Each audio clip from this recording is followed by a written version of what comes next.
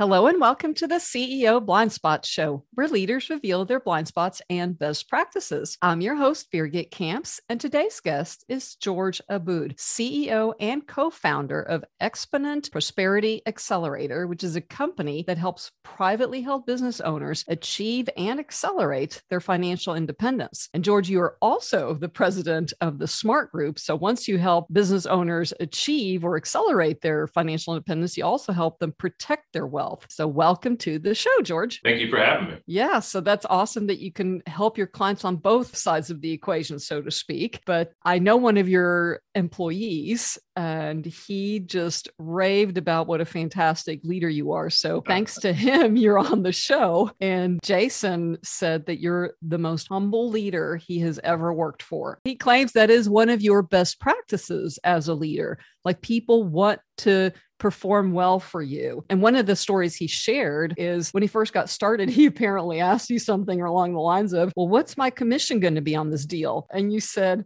Jason, I don't know yet, but what we need to do is focus on first building a plan that adds value to our clients. And then we worry about how we're going to make money. So that's right. I'm remembering that. I didn't know you were going to hit me with that, but that was when he first joined us. And I do remember that conversation. Yes. And it's been a while since then.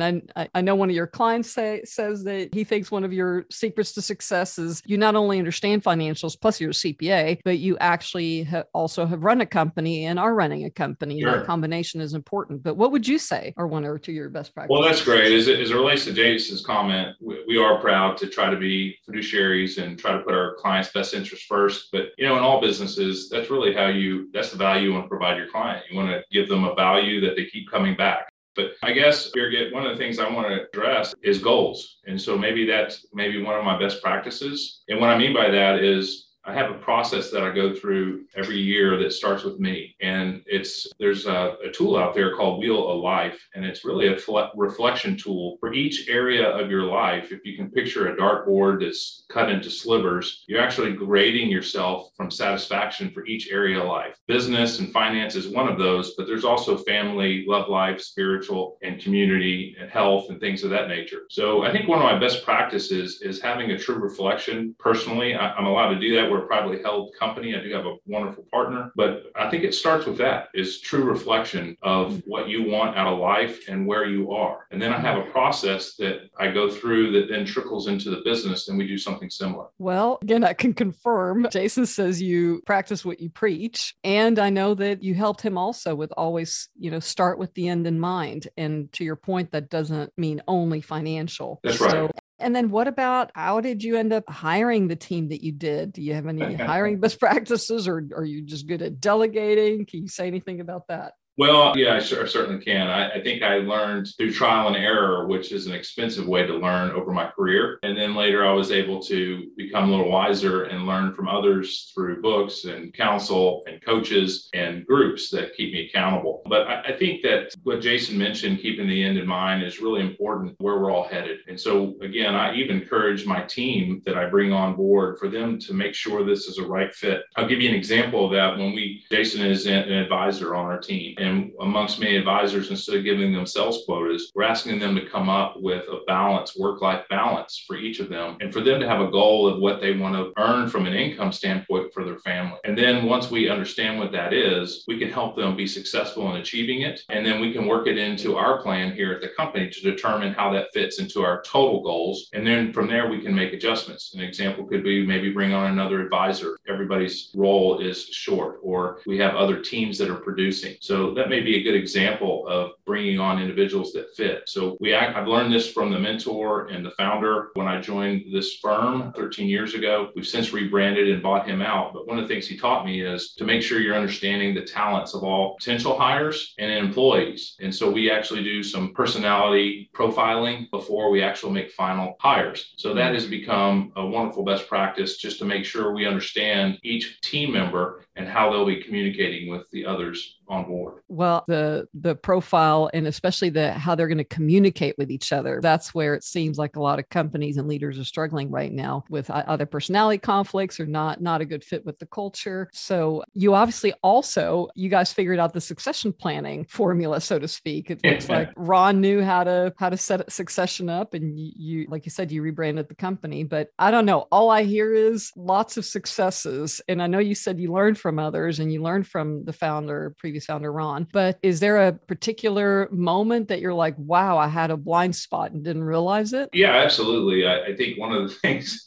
is self-reflection, as I mentioned before, is trying to understand how to learn from mistakes. And I've had quite a few of those as well as many leaders do in their career. Some of those were in corporate America before I was in the spot. I was here. I was a publicly traded company, vice president of operations, acquiring 75 companies and then managing all of those. And so you have the opportunity to really learn pretty quickly. Yes. And so, and being intimately involved from a financial perspective and an operational perspective, where each of the individuals running their business and they're all requesting and wanting something, trying to learn from that process. I've learned quite a few of those. One of the experiences I've had is in coming into a small privately held business and becoming an entrepreneur in that realm is there's a tendency in the big corporate world to delegate, and you have plenty of teams and resources and finances. And there's obviously some challenges when you have a privately held company and how to make that shift. An aha moment for me were two things. One is when you're building your own culture from the ground, there's a tendency to want to hire people like you. Mm-hmm. And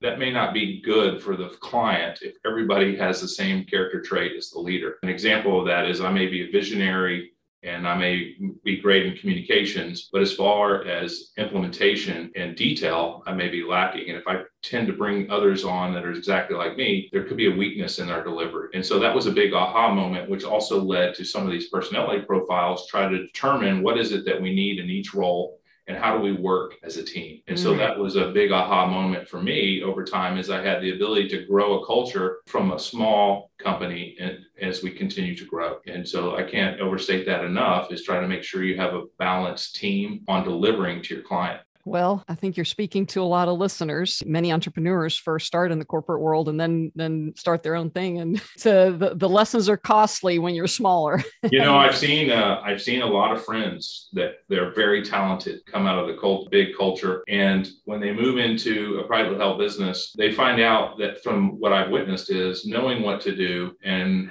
getting it done may be two different things. And so action and results are huge. A lot of individuals like me coming out theory and you have practice, but to actually put it into action through others and being accomplished and moving and keeping accountable is something entirely different. And I've seen a lot of unfortunate individuals fail. That's one of the things I've worked through that I mentioned earlier, that I can maybe learn through others' mistakes that aren't quite as expensive for me, but still you have your tendencies, right? So another aha I had is when I got here, you don't have quite the resources. And so shifting gears, I was reluctant to delegate. And so I always had too much on my shoulders, which really kind of killed our growth. And so that was another big aha. I was balancing your resources with a vision and making investments in order to get past these hurdles and start to delegate then as you continue to grow.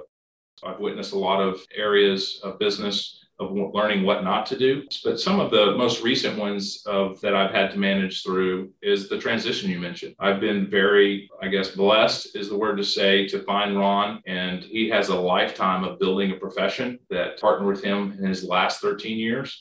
And when you're doing the transition change, you mentioned early cultures, it could be a challenge. We have 30 years apart from the two of us. And naturally somebody in that situation is looking to protect and to keep safe and to wind down. Whereas somebody in my position is looking for educated risk and growth and dynamic cultures. And so recruiting out of colleges, now you're talking to somebody entering their 80s compared with individuals that are in their 20s or early 20s. There's challenges in transferring that culture along with the transition. And so recently we do this with a lot of business owners, but of course, when it's home, and it's in your own house, so to speak, you learn through some challenges. Again, I was very blessed to have somebody of great character quality, but just trying to blend that transition, that could be a very big challenge. Yeah.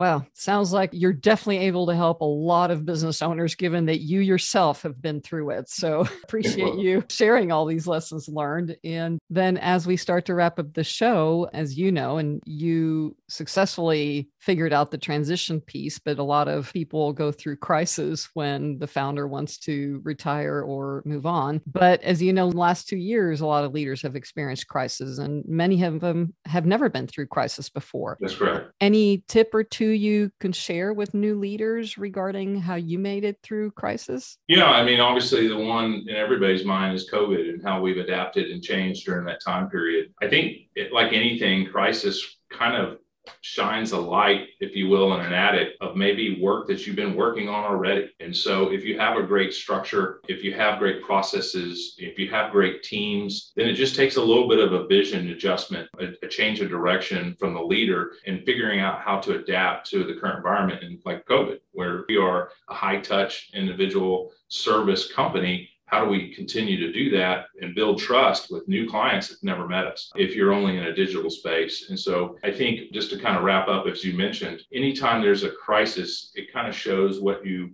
maybe need to improve. And it's also maybe you can be exhilarated from what you've already done and you can see how to harness that. So I am curious, how did you, though, actually deal with, like you said, a lot of high touch businesses failed? How did you continue and figure it out?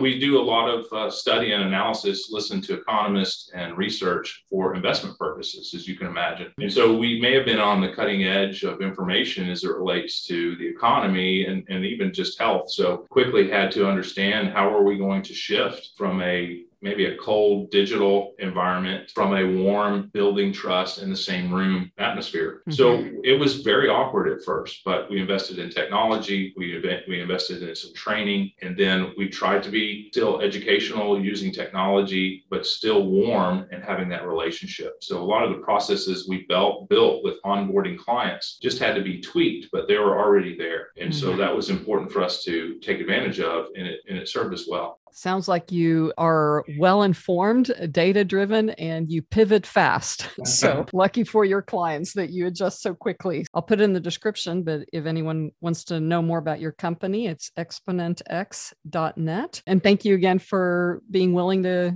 come on this podcast and share your leadership tips. Very good. It's been a pleasure. Thank you very much. And hopefully I was of value.